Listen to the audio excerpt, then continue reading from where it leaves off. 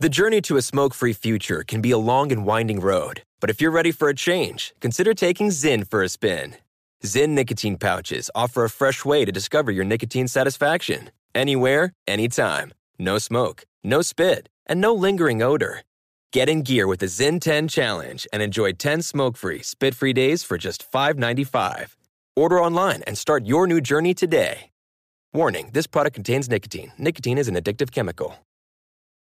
Enjoy all your favorite sports like never before at BetMGM. Signing up and playing is so easy. Simply sign up using code Buckeye and receive up to $1,500 back in bonus bets if you don't win your first bet. When you register with BetMGM, you can get instant access to a variety of parlay selection features, live betting options, and the best daily promotions in the business. And with BetMGM at your fingertips, every play and every game matter more than ever. Place your moneyline, prop, and parlay bets with the king of sportsbooks today. Sign up using code Buckeye and receive up to $1,500 back in bonus bets if you don't win your first bet. That's right, up to $1,500. Again, sign up using code Buckeye and receive up to $1,500 back in bonus bets if you don't win your first bet. BetMGM and GameSense remind you to play responsibly. 21 plus and present in Ohio. Subject to eligibility requirements. Rewards are non-withdrawable bonus bets that expire in 7 days. Gambling problem? Call 1-800-GAMBLER in partnership with MGM Northfield Park. That's 1-800-GAMBLER.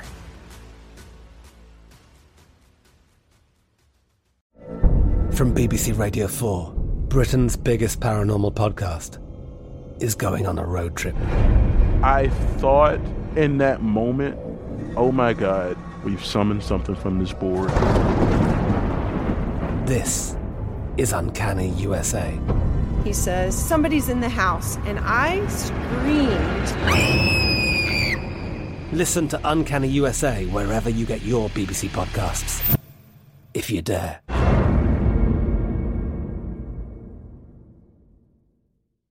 When you buy Kroger brand products, you feel like you're winning.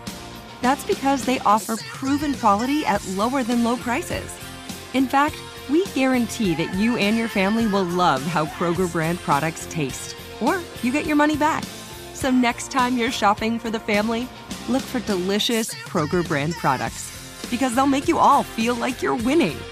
Shop now, in-store, or online. Kroger, fresh for everyone. Back then, I was really, really low on myself, and it couldn't have come at a better time in my life.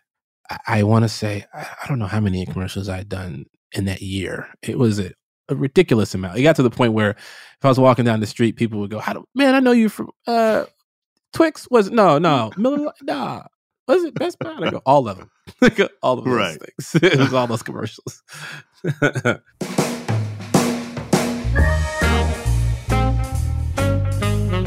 Hey folks, I'm Lamorne Morris, and I played what Steven Spielberg has called the greatest TV character of all time.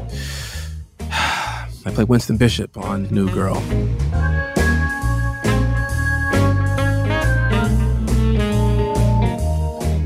Hello, dear listeners. Welcome back to Off the Beat. I am your host, Brian Baumgartner. I'm so glad you decided to join me today because, my friends, I am so excited about today's guest. If you didn't catch him in Desperados or Woke, you might know him as New Girl's prankster extraordinaire. That's right. There really is nobody like Winston Bishop, a.k.a. the unbelievably talented Lamorne Morris. Now, I have to tell you something. I spent this conversation with Lamorne smiling the entire time. When we were done, my cheekbones were hurting from smiling so much. Now, just like his character, Lamorne grew up in Winston's hometown of Chicago, eventually making his way to Second City, the Second City Training Center. He is such a natural comedian, and he has just some really amazing stories. From his early days working in commercials to getting cast on New Girl after, get this, 15 auditions. By the way, I only had one for Kevin Malone. He has commitment. I have luck. Today, you're going to hear some of these stories, and you'll also hear his shocking revelation about cats. Get ready. Without further ado, please welcome my new friend and yours, Lamorne Morris. Bubble and squeak, I love it. Bubble and squeak, I know. Bubble and squeak, I cook it every morning. Left over from the night before.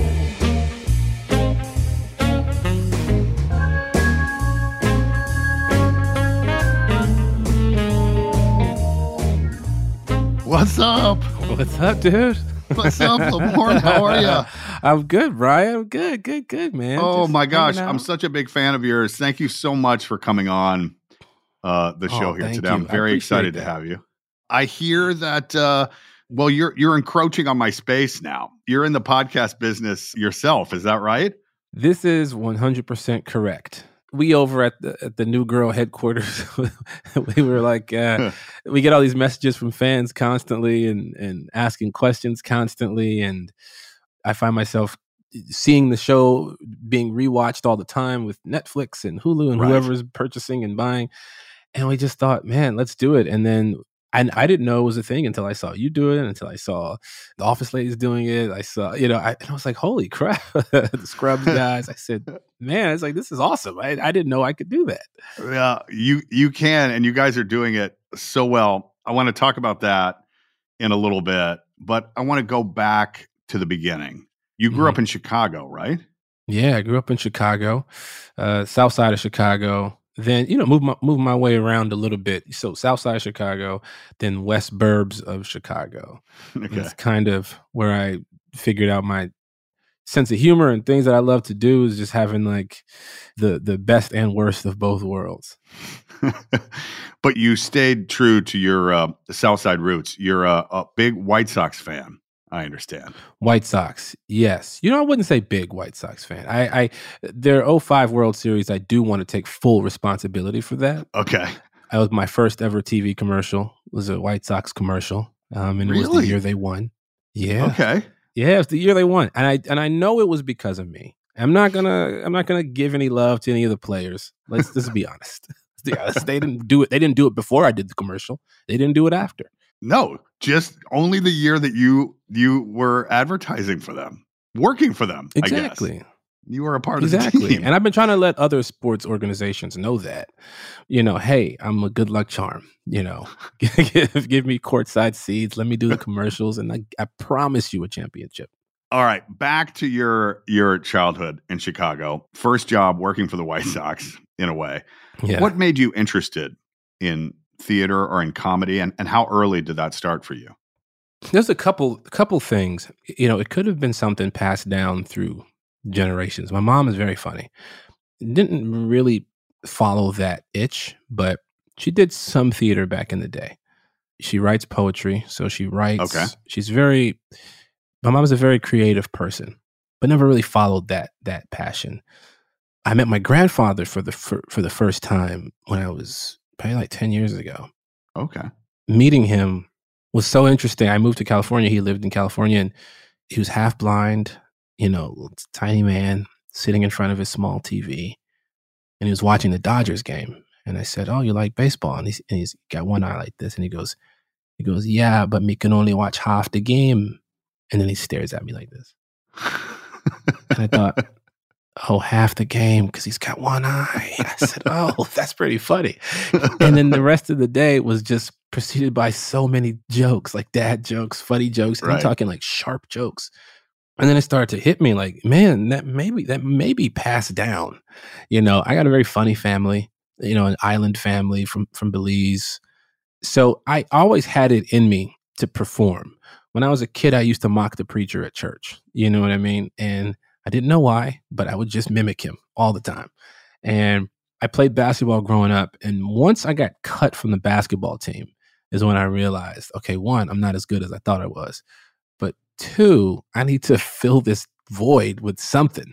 And so there were auditions for theater and choir. And so I auditioned for both, got in, and fell in love with it immediately. And I couldn't stop doing it. And I just thought it was like something I was doing in the meantime. I didn't really truly realize that I could make a career out of it until I was sent to detention one too many times. And the woman in detention said, "Hey, you should really figure out what you want to do after you graduate and kind of harness this energy that you have." And so she gave me a pamphlet for Second City. Once that happened, it was like, oh boy, this is this is it for me. I started doing theater in college and Second City at the same time. And I was addicted to it. I would literally go wait tables for just enough money for food and for train fare just to get Second City back to the burbs and move around like that. And I fell in love with it. That's got to be where it started. It was always in me, but once I was left with no other options, and it was kind of like, I'm gonna fast forward a little bit. It was almost the same as I got so broke in LA. I was auditioning, but I wasn't booking anything. And I didn't know why. I thought I was pretty talented. I said, man, I was in Second City and I did all these things. And I was like, man, I can't get a job to save my life. And I was running late for an audition. I was so late. My car was repoed. I borrowed a friend's car. I get there and I was forced to improvise. Like, I just made it up. I didn't read the script, the sides at all. I get in there and they say, did you read the sides? I say, yeah, sure. I just kind of glanced around. And once I made everything up, I guess it was refreshing to them that day because everyone was just sticking to the script. And they booked me on the spot.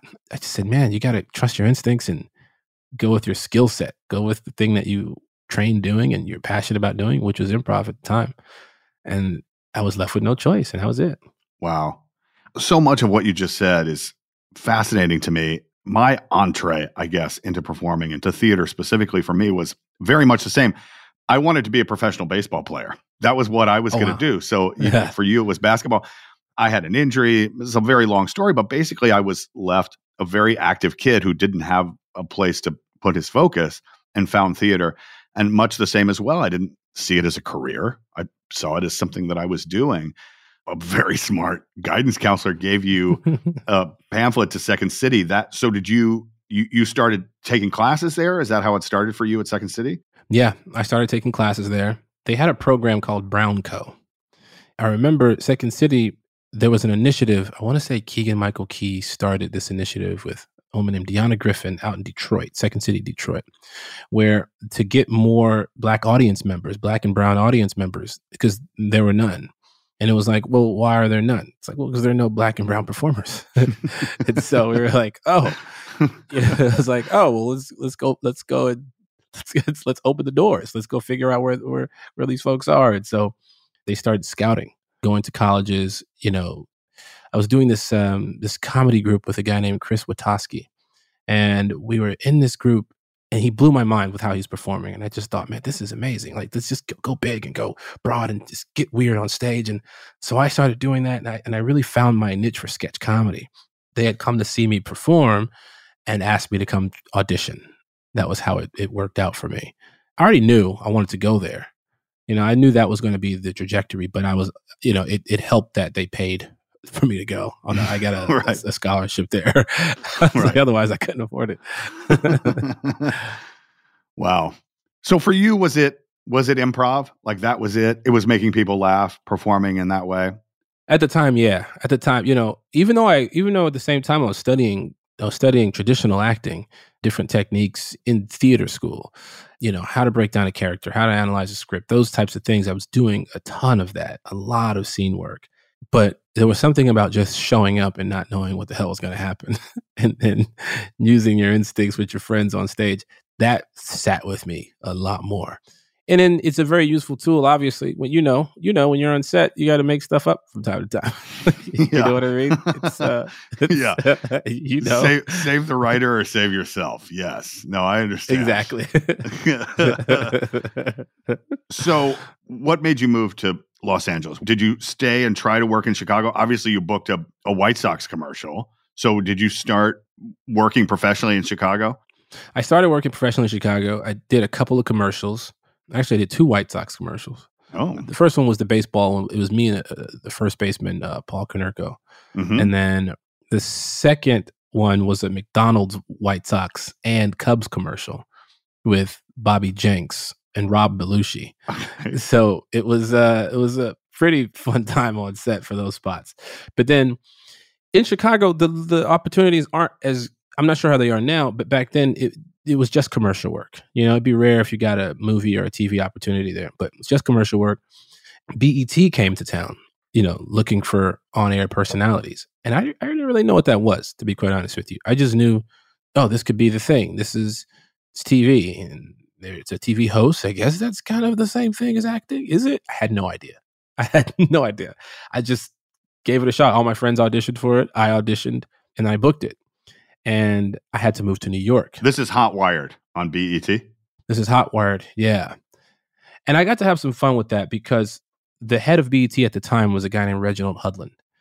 Reginald Hudlin, for folks out there who might not know, his college thesis project was House Party. So he made that movie in college. And, Wow. And he's a Second City guy. Okay. The producer, director, Modern Family, Django, producer. Yeah, he's an awesome guy. But he understood my sense of humor the moment I showed up and gave me a job there and wanted me to be myself and be silly and be weird. And so I was hosting for a while. And then I just, I was missing out on a lot of acting opportunities. So I moved to LA. Okay. Which was a weird transition, going straight from hosting to quitting cold turkey and trying to dive into traditional, how do I get an agent? How do I haven't acted in a while. What do I do? What's the process like? I'm in a whole new, there's marijuana out here. What do I do about this marijuana that's here? I can't stop. I can't stop. There was a lot of stuff going on that made it difficult for me to get a job. Okay. Okay. Yeah.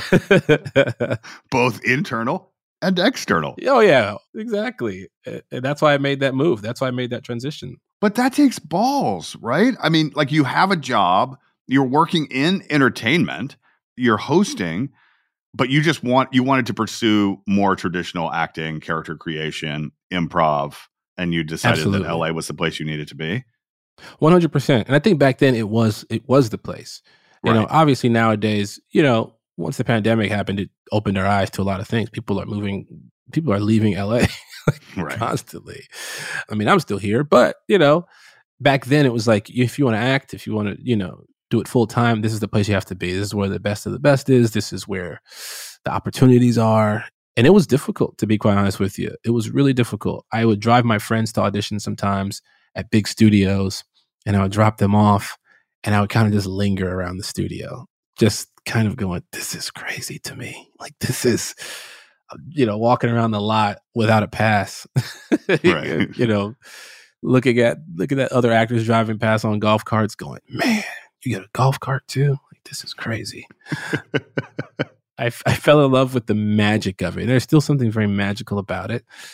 And I just knew. I just said, man, I can't leave until I'm on a golf cart. Until you have your own golf cart. Yeah, exactly. So you were doing commercials too, right? You had quite a bit of success in commercials when you moved to LA. Oh, yeah. Again, the start of it in LA was that audition. Right. And I got lucky because that casting director kept calling me in for things after that. And it was such a blessing to my life. I mean, I went from having negative $11 in my bank account to booking like 7 that week. And, traveling internationally for commercials, getting commercial offers. I was like, this is crazy to me. That kind of re-sparked my faith in myself. You lose a lot of steam. You lose a lot of faith in yourself and your ability, and you get down on yourself when you're not working. And it's it still happens. You know what I mean? Sure. It still happens now. You know what I mean? They're like, damn, you miss out on certain jobs, or it goes a while without working. And back then, I was really, really low on myself, and it couldn't have come at a better time in my life. I want to say, I don't know how many commercials I'd done in that year. It was a ridiculous amount. It got to the point where if I was walking down the street, people would go, man, I know you from Twix. Was it? No, Miller, nah. Was it Best Buy? I go, all of them. All of those things. It was all those commercials. A friend told me a story about Keenan Ivory Wayans. Did Damon tell me? I think either Damon Wayans Jr. told me the story, or Marlon. I forget. Someone told me the story where Keenan was watching some sports game or whatever, some football game or something, and then a commercial had come on. He said, damn, this dude is on every commercial. And then the next commercial that popped up was a different commercial that I was in. Someone said that he threw his remote control at the TV. I don't know how true that is, but I just remember hearing that and being so excited that Keenan Ivory Wayans knew who I was. Even if he hated me. Even if he was annoyed by you. Yeah. That's amazing. Yeah. Commercials, though, when you're starting out, I mean, especially back then, you could make some real money. And keep your career going. And like you said, get some confidence and also get some experience on set, right? Because sure, you could say live shows are more difficult. It's, there's more pressure. You're on stage. But, I've talked about this with a lot of people, but it's worth, at least to me, saying again, how difficult that experience is on set of a movie, of a TV show, of a commercial. That experience of shooting something, experience is so important, right?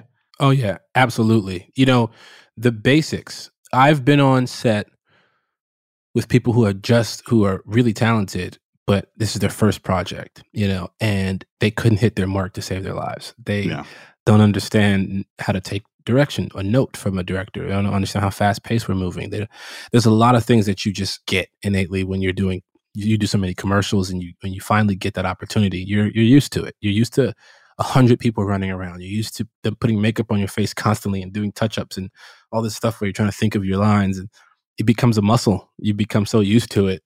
You know what I mean? That's got to the point now. I remember being on New Girl, and you'll be talking to your scene partner in between takes or maybe running lines, and there's so many people touching you that you'd have no idea. There's someone literally has their hands in your pants. Yeah. You're not fazed by it. And sometimes two different people, a wardrobe person and a sound person coming in one angle and going down the other angle. Exactly. And Jake Johnson and I think it was it Max or Jake? I forget who it was. We would walk up behind that person. We'd put our hands behind in their pants too and see if they noticed it. And they never would. No. It never would. It just starts like literally playing with the butt cheeks. And they're just kind of like, they have no idea who's playing with their butt cheeks right now. But that's something you got to get used to. That's something that happens. It could be very jarring if it's your first day on set. That's true.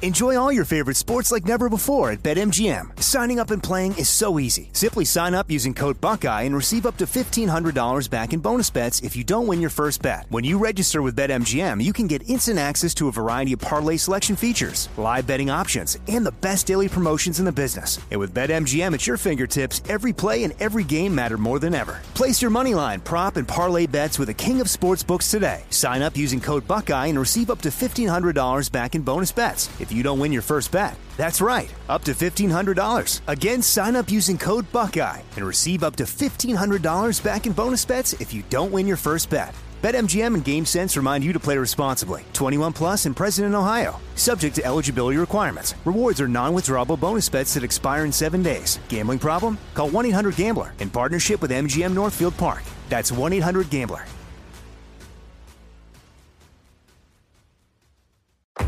If you're a smoker or dipper looking to make a change, you really only need one reason to do it.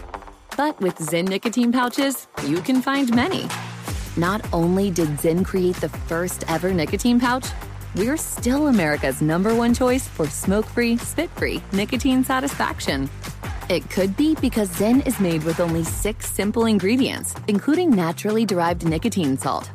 Or maybe it's because Zyn is the only nicotine pouch with a 10-day trial. For anyone worried Zyn won't cut it like traditional tobacco, just ask one of the millions of people who have achieved lasting change. You have lots of options when it comes to nicotine satisfaction, but there's only one Zyn.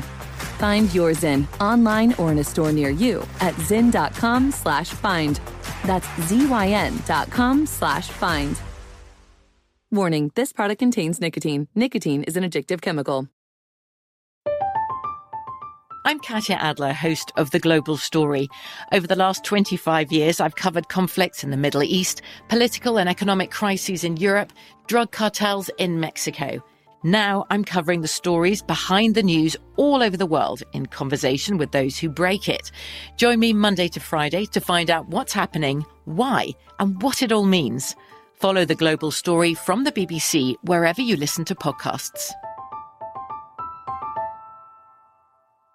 Step into the world of power, loyalty, and luck. I'm gonna make him an offer he can't refuse. With family, cannolis, and spins mean everything. Now, you wanna get mixed up in the family business. Introducing The Godfather at ChumbaCasino.com. Test your luck in the shadowy world of The Godfather slot. Someday, I will call upon you to do a service for me. Play The Godfather, now at ChumbaCasino.com. Welcome to the family. VGW Group. No purchase necessary. Void where prohibited by law. See terms and conditions. 18+.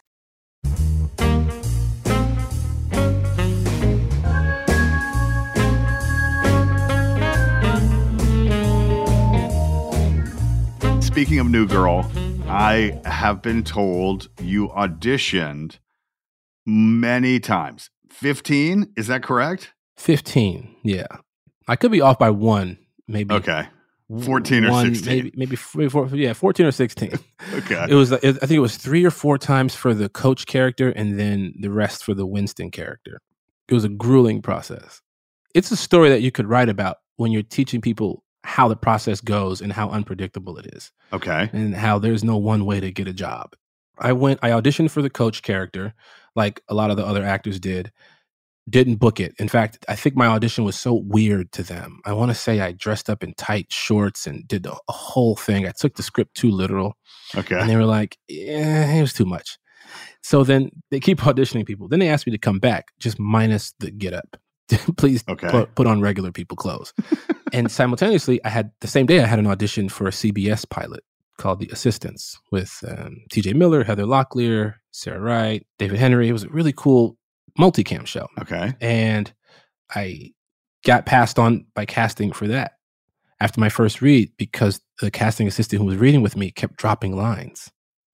And so I had these big chunks of monologues, and whenever she would drop a line, it would fast forward me to 2 scenes ahead, and I would be so off what she was saying that they passed on me. And I told my agent, I said, listen, I need to get back in there and audition. I said, I guarantee you I'll book this. I said, I know this is a perfect character for me. You just got to get me in. It was her fault. I said, it wasn't my fault. This is The Assistants. Yeah. Okay. And they get me into this for The Assistants. Then I get a phone call saying that they want me to test for New Girl now, for the coach character. Okay. And I said, okay, great. So then they bring me back in to read for The Assistants, but this time with the producers. And so they stopped me halfway through my audition. I get through most of the audition. Then they stopped me halfway through my audition. And then I thought, oh, maybe it was me. Maybe I was just bad. And then they go, we hear you're testing for New Girl tomorrow. I said, yeah. And they go, can we ask you to tank that audition? And I said, what? Yeah, because they really wanted me for The Assistants. Remember, I just got passed on from The Assistants. You got passed on from The Assistants. You're halfway through reading it and you think, oh God, I have been terrible. But actually reading halfway through, they already know they want you. Yes. This is incredible. Okay. And so I go home that day and I have this dilemma. 2 shows that I'm about to test for, paying roughly around the same money. You know, right. It was my first TV job. It wasn't about the money at that point, but right. And I'm with my buddy Ramses, a good friend of mine, Ramses Jimenez, talented actor, and Chad Boseman. God rest his soul. He was like a mentor. Okay. You know, obviously he was in the business and he knew what to do. And he said, hey man, you have to do the job that fulfills you the most. Whether you get it or not, you don't want to live with saying, you know, you didn't shoot your shot. I test for New Girl. I go to the test. I'm sorry. I go to the test for New Girl. I'm sitting in the courtyard. I get a call from my agent saying, don't sign that contract. Because now CBS has canceled their test and said, we want to just make you a straight offer and pay you more money. What? Yeah. And so my agent's advice was bird in the hand, take the job. So I took the CBS offer. We tried to get New Girl to make me an offer. They didn't want to. Okay. They then go with their test.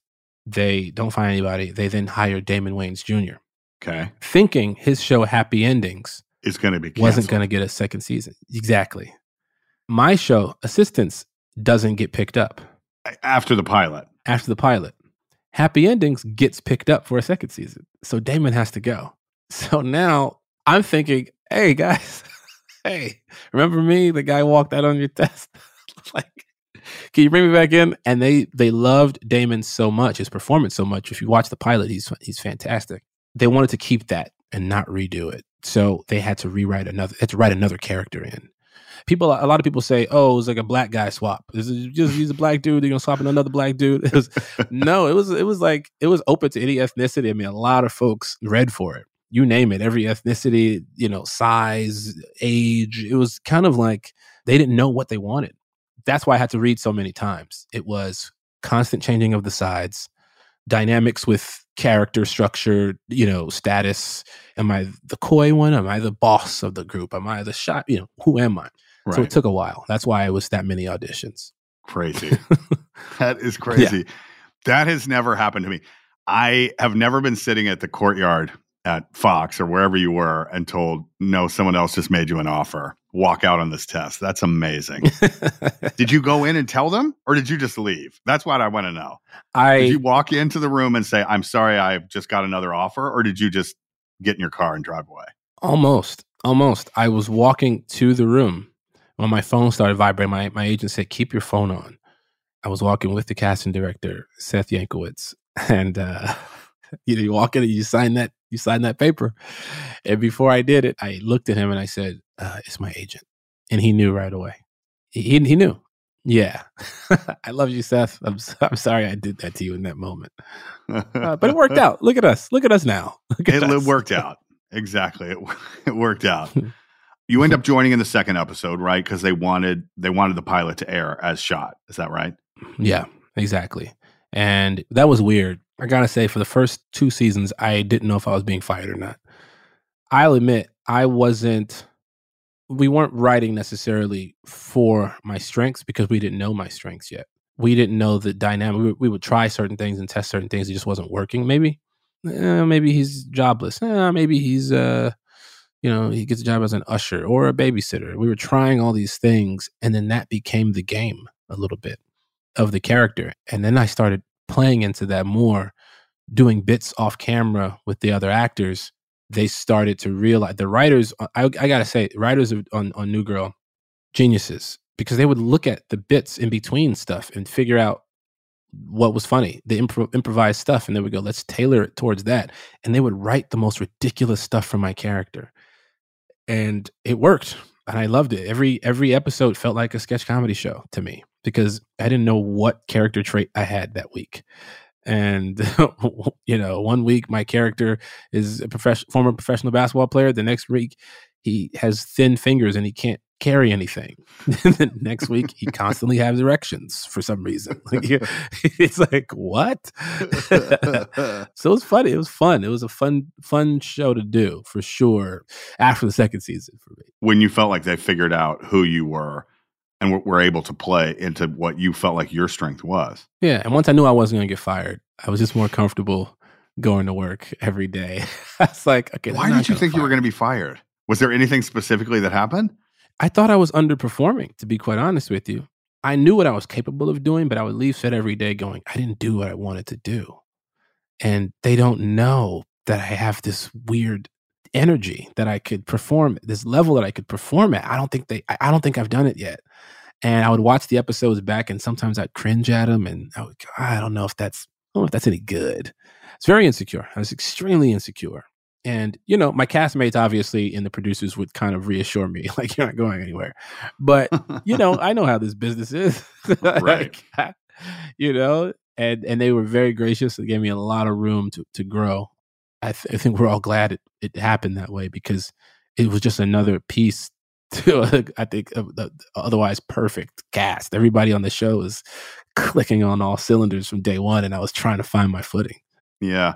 I feel like there's, in a lot of ways, a similarity between The Office and New Girl in terms of this sort of disparate collection of characters that find themselves together and form this sort of pseudo family in a way, right? Is that a stretch? Not a stretch at all. Not a stretch at all. It's like no matter what office you go into, to them in that office, you have a story about a guy who acts this way, or, oh, I know this woman, she behaves this way, and you wouldn't believe it until you saw it, And then The Office is a heightened version of what people can identify with all the characters on the show. And I think that's the same way with New Girl, is that these people who live together and everyone has a story about my roommate does this, or he wears a kimono at night. And you go, no, he doesn't. And then you watch New Girl and people go, yeah, look, they wrote that about me, Right. It's a weird group of people that have a common bond, and and they stick it out and they stick together. And I think the reason why our shows resonated is because, and lasted for so long, is because people at home felt connected to the characters. Right. No, for sure. Yeah. When did you realize that the show was taking off? It was after you found your own personal security in terms of your job security, when did you feel like, oh no, we're gonna be around for a while? Do you remember? Was there a moment? There were a few. I gotta say, once people started knowing my name on the street, okay, because people always, they still to this day call me Winston from New York. Right. Winston, it's constant. But the moment people would go, Mr. Morris, Lamorne, getting in a photo, and I thought, my God, they looked up my name. Like they people are invested in. It's like sometimes you'll watch a TV show and then you'll just go on to the next. Some of my favorite shows, I couldn't tell you the actors' real names, right? Now I can, because we're in the business now. But like, it's one of those things where you're walking down the street, somebody says your name, and it hits you. Like, my goodness, that's what they know me from. It must be working. And when you would read, I'm not supposed to read comments, but I read them. And when you see so many, whether they're good or bad, I go, there's a conversation around an episode that we did. And you go, oh, people care. People are truly invested. Then you see fan fiction, right. about your show. And you're like, whoa, people are disgusting, but also invested. Yes. Yeah. Have you ever played True American? I have. I played True American. Yeah, but on accident, kind of. It was a party going on in Hollywood, and we walked past it. And, people recognized me, and they were like, you'll never believe what we're doing over here. We're playing True American. And I reached out to the guy. We exchanged Instagrams afterwards, and I've been talking to him lately, like, where are the photos that I'm in? He's like, I was trying to keep you out of them because I didn't want to be that guy, be that paparazzi guy while you're partying. But I even posted some photos on my Instagram back then.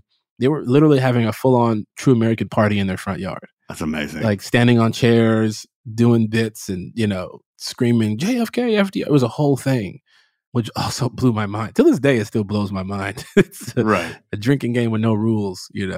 Yes, I went in prep. This is not a joke. I was like, oh yeah, that True American, and I got online to try to ascertain and figure out what the rules were. Mm-hmm. Reading the description of True American, by the way, a drinking game from New Girl, left me more confused than I thought that I was to start with. So I don't know if that's a good thing or a bad thing, but that's the point. That's the point. Because if there are all those beers, you're gonna be confused at the end of the night. You're gonna ask yourself, why did I do this? Why me? One of the things that happened on The Office, it was intentional. Greg Daniels, our showrunner, had come from Saturday Night Live. And from the very beginning, he felt like the ensemble experience was incredibly important, but the ensemble experience, not just amongst the actors, amongst everyone. And so he had writers who were actors and actors who were writers. And I know on New Girl, you guys had a similar experience. You wrote an episode, you directed an episode. Was that you, or was that a part of the culture you feel like that was created on the show? A little of both. Okay. Liz Meriwether is she asks a lot of questions and loves hearing stories about your personal life and incorporating things that you may have done. And, that's testament to all the writers as well. They just, they want to know. And they all know and knew that I had aspirations to direct and to write. I would always have ideas on set. As actors, we're always pitching ideas, character storylines. The whole Winston being a police officer was my idea. And then writing the episode came because of that. Okay. The episode that I wrote was about my character being new to the force, but then meeting this woman that he really liked and was vibing with. And then he finds out that she's protesting the police. And so he's like, oh. So he's now doesn't know if he's ashamed to be a cop or if he should be proud to be a cop. He doesn't know. And so, because he's a black police officer, so he's like, wait, and that came from Twitter. So on the show, my character is named Ferguson. And at the time, there was a lot of civil unrest based off what happened in Ferguson. And people started tweeting me. They were like, oh, how's it feel to play a black cop with a cat named Ferguson in these times? And I was like, God damn it. If I get one more tweet about this. And people started really asking me. Questions went from being funny to serious. Like, nah, brother, you got to speak up. What do you think about this? And I was like, I'm just an actor, but okay. So I went to Liz Merriweather because I genuinely started feeling uncomfortable. I asked her if I could address it on the show. And so she said, why don't you write an episode? So she paired me with Rob Roselle, one of our fantastic writer-producers, and we came up with an episode. And we addressed it in a way, a very network TV funny kind of way. But we still put some light on it and what could possibly go through a police officer's head in that moment when he does meet someone like that, in these times that we're living in. So that was the reason why I wrote that one. But it was, to her, it was like, please do it. And then directing, they just asked, hey, do you want to direct? Right. Damn right I do. Yeah. And that was easy. I want to say it's easy. The process was a lot more difficult than I thought it would be. But on set, everyone except for Max Greenfield, everyone besides Max Greenfield was so kind. Max was intentionally a dick. Yeah. I had that too. Rainn Wilson. Yeah, I know. Yeah. Makes it just, was he being just to make it difficult. Just to make it difficult. Yeah. Just take that, whatever maybe the teeniest amount of insecurity you might have, and just twist it in. Yep. It is. Oh, it even though they love you and they're messing with you, it works. What they're doing is working. I'm getting more and more insecure as the day goes on. I'm like, oh, God. I in over my head. You brought up Ferguson. Are you a cat guy? This is going to disappoint a lot of people. No. In fact, hell no. Cat guy. I don't mind. I don't mind cats anymore. When I was younger, my buddy used to have a bunch of cats, and one of them, when it was a kitten, he said, "Oh, it's Buttercup. Hold Buttercup." I said, "Oh, hey, Buttercup, you're so adorable." And we had just got through playing basketball, so I had no shirt on. Buttercup goes and attaches to my chest and slides down and cuts up my chest on its way down. Because it was too fast. You didn't see it coming. You couldn't have stopped this attack if you tried. Cats are super quick and sneaky. I don't trust them. At least with dogs, they're loud and they're coming. This one, cats loud. And I watched Pet Sematary. And it was a scary film. Yeah. No, that is, yeah. So no, I don't fuck with cats.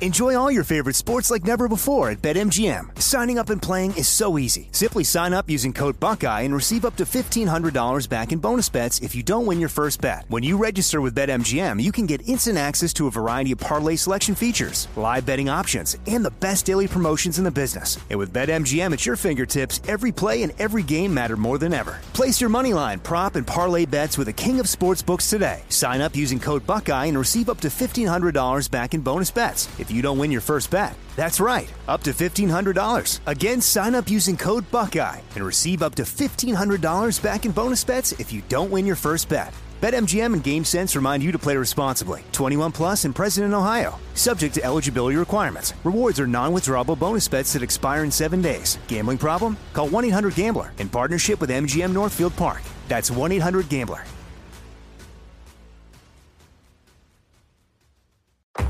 If you're a smoker or dipper looking to make a change, you really only need one reason to do it.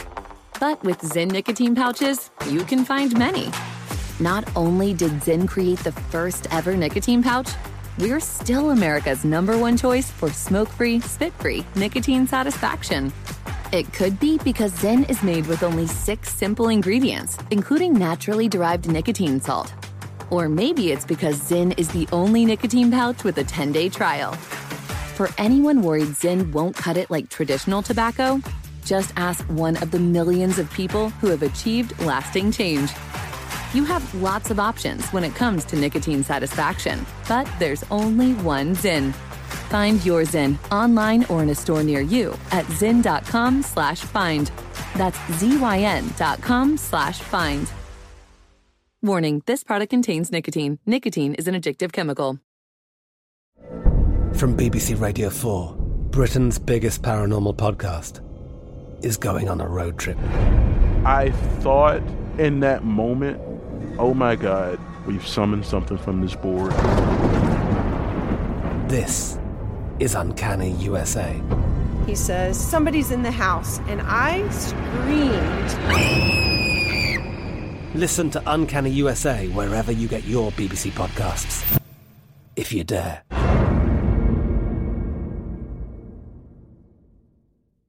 Step into the world of power, loyalty, and luck. I'm gonna make him an offer he can't refuse. With family, cannolis, and spins mean everything. Now, you wanna get mixed up in the family business. Introducing The Godfather at ChumbaCasino.com. Test your luck in the shadowy world of The Godfather slot. Someday, I will call upon you to do a service for me. Play The Godfather, now at ChumbaCasino.com. Welcome to the family. VGW Group. No purchase necessary. Void where prohibited by law. See terms and conditions. 18+.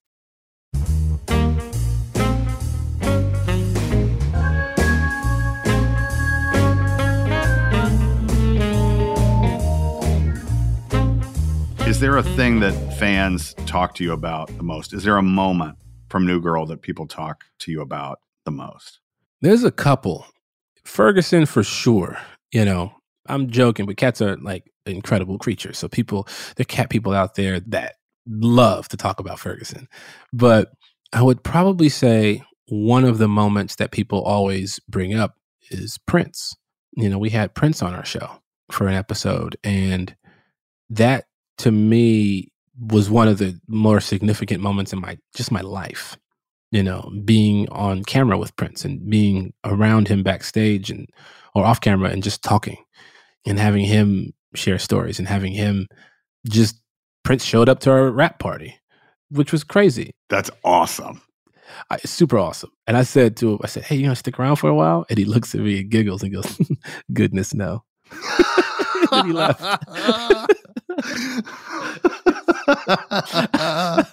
Of course you're not.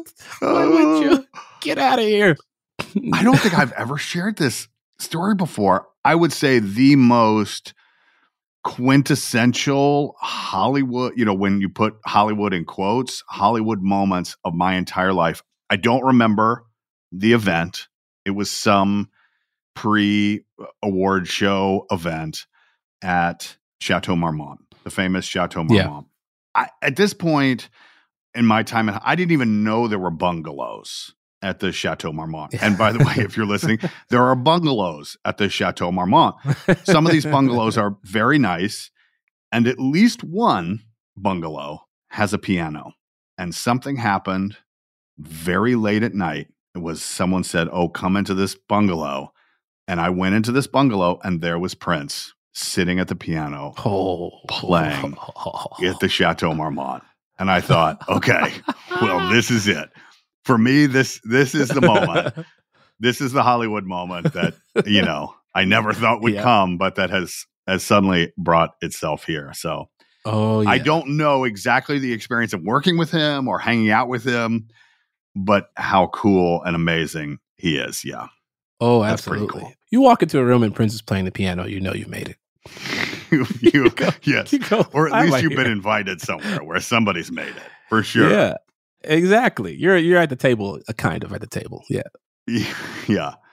An incredible run on New Girl. Now you guys are going back, as we talked about at the beginning. Welcome to our show. You're rewatching it now in real time, right? Yeah. I'm looking at it in real time. Right from where I'm sitting. I have a TV back here. I watch it.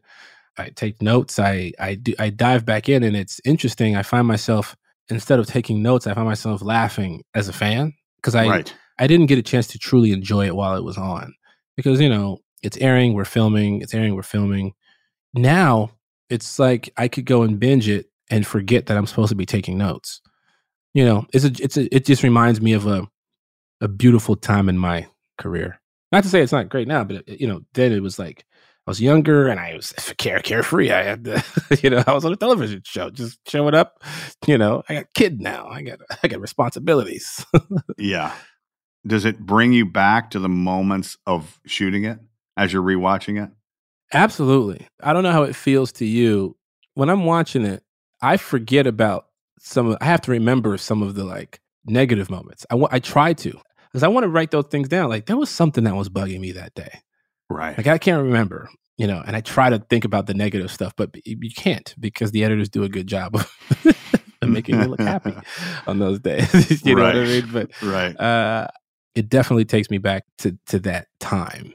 This is going to sound, I don't know, this sounds cheesy, you know what I mean? So I'm not that guy, but it definitely puts a warming sensation in your belly. It's like Christmas when Santa comes down the chimney, or your drunk neighbor, the guy who shows up, the guy who's doing your mom.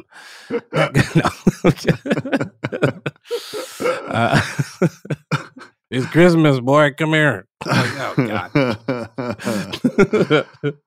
Yeah, I know. I during the pandemic, I went back and rewatched The Office as well. And it's interesting, for us, a lot of the episodes, we were doing quite a bit of improving and stuff. And the first edit would come back at like 43 minutes. For me, the thing that struck me the most was taking me back to the moments when we were shooting it. And then also remembering what actually made the cut. Like, what is actually a part of the narrative now, or what got, that's stuff, like what got cut, or I know that for me, that was it. You obviously haven't gotten in your rewatch to the finale any specific memories for you of your last days on set or your last day? Oh my gosh. It was such a surreal moment. It was mixed feelings. I still think about it all the time. When you watch it, they did such a great job of capturing how we were actually feeling. Our finale is us leaving our loft. We're standing in there in this loft playing True American, and then we fast forward on the show to us having kids, playing True American with kids, and then we rewind back to us being in this empty loft. Now, on that day when we were shooting, I remember behind the camera, they all showed up. All the writers are there. Everyone was there, and everyone was emotional. Like, it was very... except for Jake Johnson. I think actually he left immediately. He was like, peace. No, but it was a very emotional time. You spend, 7 years on a television show, and you get to know so many people, and it's a true family. You spend so many hours with each other. That's right. I remember us being on this empty box in this empty loft going like, they're clearing out the stage for real. They're not going to put props back in here. It's actually empty. Right. It was an unbelievable feeling. They saved the last moment for our last day. They did it right, Right. And fans they'll know. Just then they find out that it was all just a big prank by me, which was my character was like, "Oh, we didn't have to move out the loft. Look at this." Kind of leaves the door open for a reunion, But who knows? Yeah. Oh, that's awesome. April 8th, Woke. It's back for season 2. By the way, I saw JB Smoove is on it. So is it now in your contract that everything you do has to have JB Smoove, or maybe everything he does has to have you? Or man, it has to. I can't go a day without talking to JB. No, I can't. I love that dude so much, man. He's so funny. When I tell you, so directing him, he plays my quote unquote father in New Girl, and I got a chance to direct him. And, it's not really directing him. He kind of, JB gonna do what JB gonna do. But it was so funny. The way he improvises has me in tears. You don't want to cut anything. I can give you a story about JB. We were doing barbershop, actually. We were in barbershop together. You do a table read, you pretty much stick to the script. Right. So the writers and everybody can see what works, change some jokes, whatever. That's the point. Right, is to see what works of a table read, is that you read the words that were written so you see what works. Yes, that's correct. Go ahead, Lamorne. That's the point. JB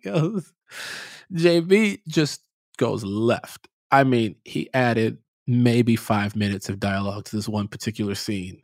And I tell you, the writers were like, bingo, added it to the movie. And his character in the movie now has this huge arc, like this big, that was way more than was on the page. And it's brilliant. It was almost like they left it intentionally because they knew JB was going to do something with it. And when I say in tears at the table read, then him and Cedric the Entertainer start improvising together, going back and forth, roasting each other, improvising full-on jokes to each other at the table read. And I just thought, this is going to be crazy. And that's how it was on set. And I was like, if I could do barbershop for the rest of my life, I'll do barbershop for the rest of my life. So yeah, that's just one story about JB of many that where you go, hey man, the lines are, another quick story. I'm sorry. I was pitching something and I needed JB to like send a funny little clip. I said, just like 10 seconds, anything you want, but in this parameter. He sends me, I think, an 8-minute video, I want to say, where he's just like, hey, man, so I hear you pitching this show, man. Look, when you're pitching the show, anytime you go in there, what you want to do is you want to wrap toilet paper around your hand.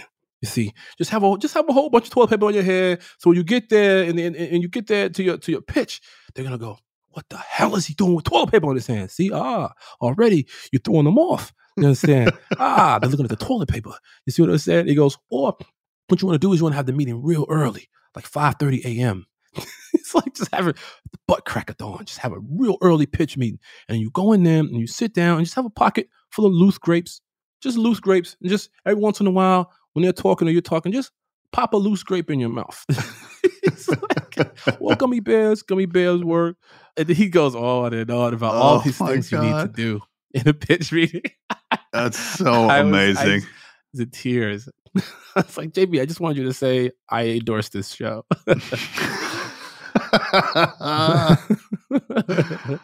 Oh gosh, you are the best. Thank you so much. Woke. That's right. April 8th, season 2 premiere.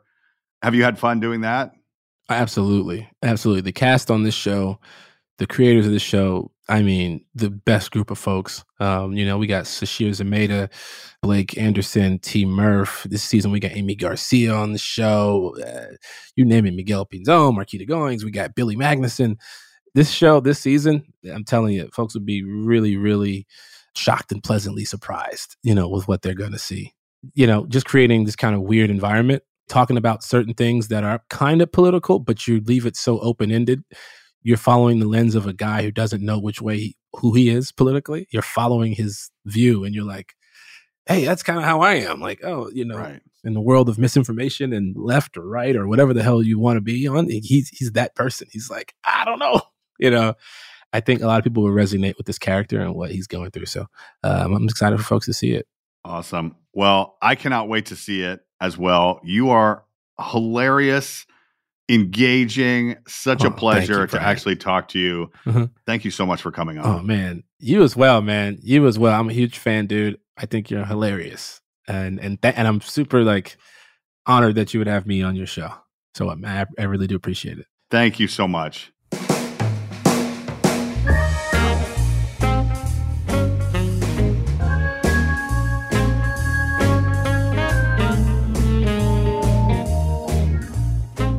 Lamorne, it's like I've always known you. Thank you so much for joining me today on the podcast. This was truly my pleasure. To the rest of you, I'm going to see you next week for another episode of Off the Beat. In the meantime, make sure to like, subscribe, comment. You know the drill.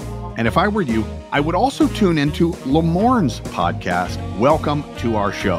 Because us podcasters, we got to stick together. Until next time, everybody, have a great week.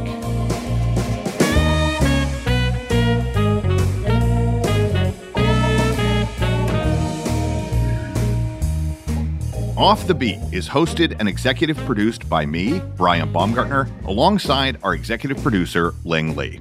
Our producers are Diego Tapia, Liz Hayes, Emily Carr, and Hannah Harris. Our talent producer is Ryan Papa Zachary.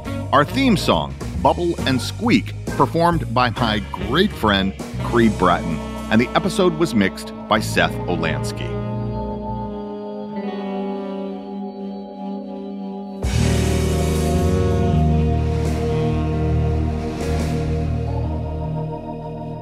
Enjoy all your favorite sports like never before at BetMGM. Signing up and playing is so easy. Simply sign up using code Buckeye and receive up to $1,500 back in bonus bets if you don't win your first bet. When you register with BetMGM, you can get instant access to a variety of parlay selection features, live betting options, and the best daily promotions in the business. And with BetMGM at your fingertips, every play and every game matter more than ever. Place your moneyline, prop, and parlay bets with the king of sportsbooks today. Sign up using code Buckeye and receive up to $1,500 back in bonus bets if you don't win your first bet. That's right, up to $1,500. Again, sign up using code Buckeye and receive up to $1,500 back in bonus bets if you don't win your first bet. BetMGM and GameSense remind you to play responsibly. 21 plus and present in Ohio. Subject to eligibility requirements. Rewards are non-withdrawable bonus bets that expire in 7 days. Gambling problem? Call 1-800-GAMBLER in partnership with MGM Northfield Park. That's 1-800-GAMBLER.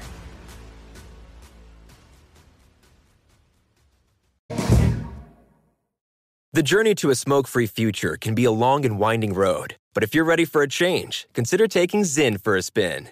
Zyn nicotine pouches offer a fresh way to discover your nicotine satisfaction. Anywhere, anytime. No smoke, no spit, and no lingering odor. Get in gear with the Zyn 10 Challenge and enjoy 10 smoke-free, spit-free days for just $5.95. Order online and start your new journey today. Warning, this product contains nicotine. Nicotine is an addictive chemical. From BBC Radio 4, Britain's biggest paranormal podcast is going on a road trip.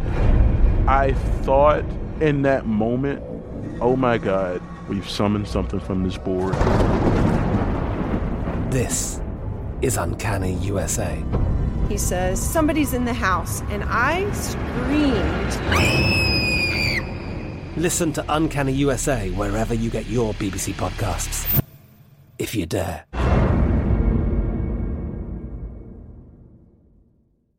The wait is almost over. Get ready for the 2024 NFL season as the full schedule is announced. Every rivalry, every rematch, every rookie debut, every game revealed.